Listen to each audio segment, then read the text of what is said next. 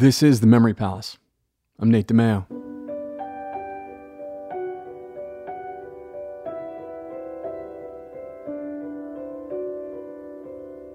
The dream came to her in the water.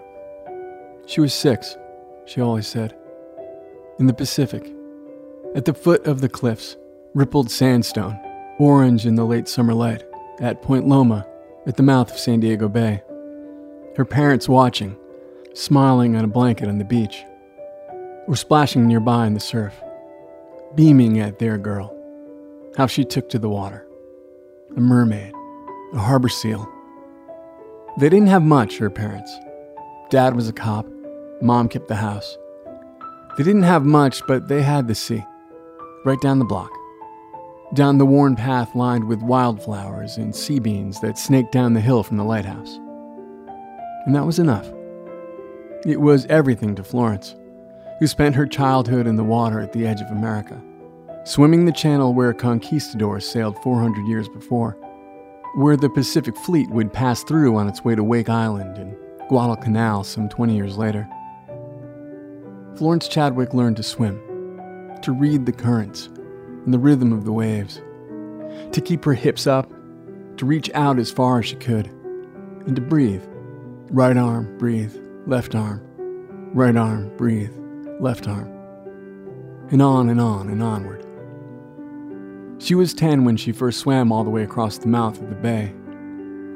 And the dream that had come to her in the water, the dream she'd had now for more than half her life, must have started to feel possible.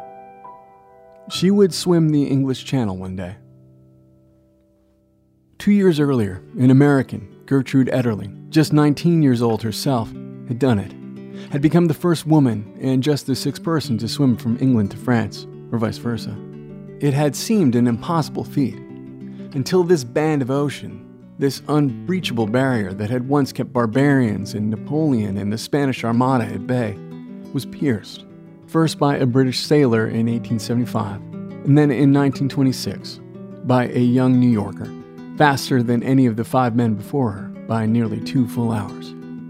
There's an item in the local paper of Clovis, California, a cow town in the Central Valley, about 6 hours and a world away from San Diego, from the summer of '31. There's a photo of Florence in a black bathing suit with 2 white stars on one of the shoulder straps. She's got a bobbed, hydrodynamic haircut. An awkward, adolescent, purse-lipped smile sits a little over wide on her face. She hugs her knees to her chest. The caption says Olympic prospect. She is 12 years old. She had already won prestigious races in the open ocean against adults, against men, and was training in the pool for the 1932 Summer Games, to take place just up the Coast Road in LA. She didn't make the team that next year, or for the Berlin Olympics in '36, because she wasn't that good in the pool. I mean, she was better than most, better than me, and I am going to guess better than you, no offense. But Florence got used to the view from the lower podiums, and barely missing the cut, being runner-up. Because what she was good at, what she was great at, wasn't in the Olympics. The skills that she had developed, the expertise earned over countless days spent in the ocean, the lessons learned about tides and currents and technique and pace and repeatable movements and sharks and jellyfish and skincare. The way she came to know her own body, know her breath and her balance. The way she built that body to do things that other people's couldn't do. Adapt it to move through a moving world. To rise and fall as that world rose and fell around her. To withstand its cold and to push fearlessly through its darkness. To go for hours and hours and hours, onward and onward and onward. Those skills didn't translate to the 50-meter backstroke. There was a race every year back home in San Diego. 2.5 miles in rough water, across the bay. A sprint for her, basically. But there was no Olympic medal for her kind of swimming. And no way to make money doing it. But she loved it, and she still dreamed that dream. She went to San Diego State. She took office jobs and would take to the ocean every chance she got. She got married, twice. Once before the war, once during the war, and got divorced twice. She said that learning to be a good wife would take time that she didn't have, and would require passion she couldn't muster. Not for marriage, anyway. Instead, her passion brought her to Saudi Arabia, where she took a job at an American oil company. And every morning and every night, and every chance she got when she wasn't working an adding machine in the secretarial pool, she was in the Persian Gulf, training for the channel. Right arm, breathe, left arm. Right arm, breathe, left arm. Day after day, onward and onward and onward for 2 years straight. And in 1950, a British paper put up prize money for anyone who could swim the 21 miles from the continent to the British Isles. No one had done it in 16 years. But they wouldn't let her enter the contest. She wasn't famous enough. She wasn't an Olympian. She was a secretary. So at 31 years old, she took the money she'd made at the Arabian American Oil Company, and she funded her own assault on the channel, hiring boats, paying for hotels, bringing her father, the California cop, to France, so he could ride in the fishing boat beside her through the churning channel, shout encouragements, as he had done from the beach at the foot of Point Loma when she first learned to swim away from him. And on August 8, 1950, at 2:30 in the morning, she stepped along the rocks at the edge of the land. She slipped into the cold waves, and she went to work, hips up, reaching out as far as she could, rising and falling with the world around her, fearless in the dark, in foreign waters that spoke the same old language of currents and tides. Right arm, breathe, left arm, right arm, breathe, left arm.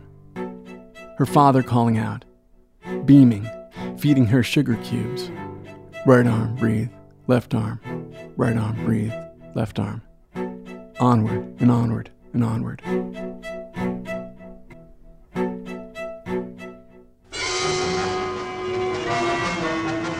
When Miss Florence Chadwick, a 31-year-old typist from California, completed her channel swim, she set up a new women's record of 13 hours, 23 minutes.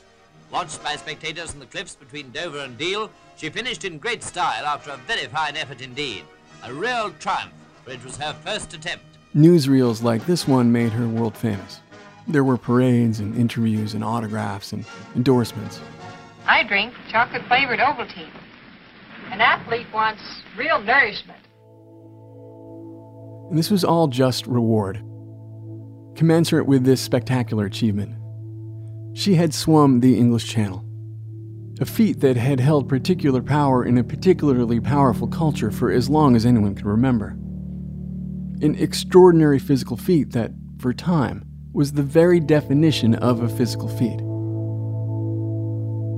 And after she did it, after she stepped out onto the sand at the foot of the cliffs of Dover, and smiled for the cameras, ecstatic and all teeth this time, she got into a boat and went back to France. It was a quicker trip. But for that, I don't know, like hour and a half, on a late afternoon in midsummer, her body sore but light, warmer now in the sun, her swim cap off, her hair blowing, her dad there, and friends and strangers and fans and camera crews, waiting on the opposite shore to wish her well, to celebrate her achievement and shine for a bit in her glow. There she is on a boat in the breeze, having done at 31 what she'd set out to do at 6.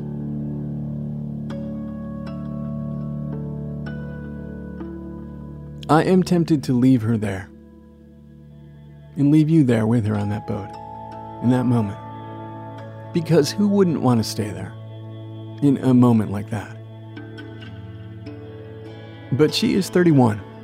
She will die at 77 in 1995 of leukemia in San Diego. And it will be too young. But there is so much life to live between this moment on that boat and the end.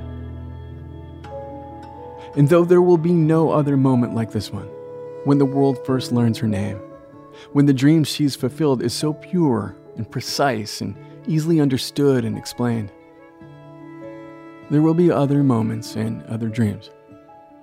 There has to be, with so much life left to live. Florence Chadwick spent hers in the open water. She went on to swim the English Channel 4 times, each to diminishing fanfare because, come on. During one of those crossings, she became the first woman to swim it in both directions. She became the first woman to swim the Straits of Gibraltar, the Bosphorus, the Dardanelles, the channel between the California mainland and Catalina Island.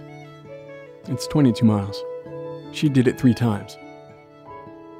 She went around the world, going anywhere where there was a community with a channel that needed crossing, some gap that had defined distance and possibility for generations there, that needed redefining.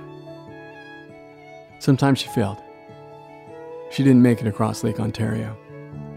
She tried 3 times to cross the North Channel from Ireland to Scotland, 18 frigid miles, never made it.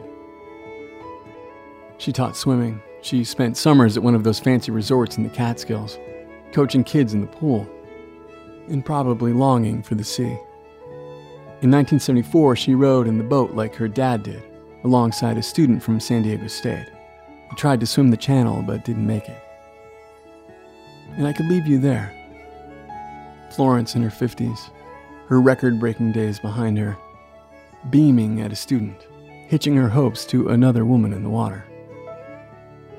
But let's leave you in the water, with Florence, and any one of those countless days, any one of those races or crossings, or just some evening after work. Florence Chadwick in the ocean, hips up, reaching as far as she can. Right arm, breathe, left arm. Right arm, breathe, left arm. And on and on, and onward and onward, and onward, and onward, and onward, and onward, and onward. And onward, and onward.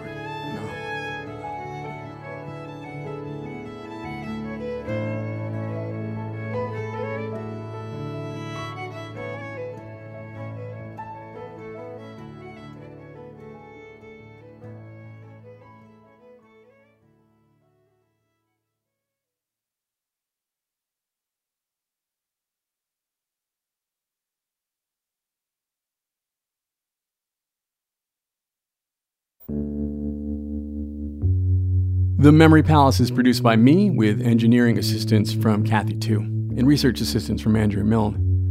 This show is a proud member of Radiotopia from PRX, which is supported by MailChimp, which embraces teamwork, chaos, and creativity, and by AdZerk, which helps us out with ad-serving technology. And as I do from time to time, I want to take a moment to tell you about one of the other shows here in the Radiotopia family. It is called Fugitive Waves. It's produced by Davia Nelson and Nikki Silva. And if you are a public radio listener, then you probably know them as the Kitchen Sisters. They have been the Kitchen Sisters on public radio for decades. And even if you don't, if you listen to storytelling podcasts like This American Life or 99% Invisible or Radiolab, you name it, then you hear them all the time. If not their actual voices, you hear their approach to radio, to telling stories, to finding stories. Something they pioneered has become part of all of our creative DNA. And Fugitive Waves is the Kitchen Sisters at their best, which makes it radio at its best. Learn more and subscribe to Fugitive Waves at radiotopia.fm. If you like this episode, take a second to share it on your various social media channels, or, I don't know, burn a CD and mail it to your uncle, or whatever. Meantime, thanks, and thanks for listening. Talk to you again.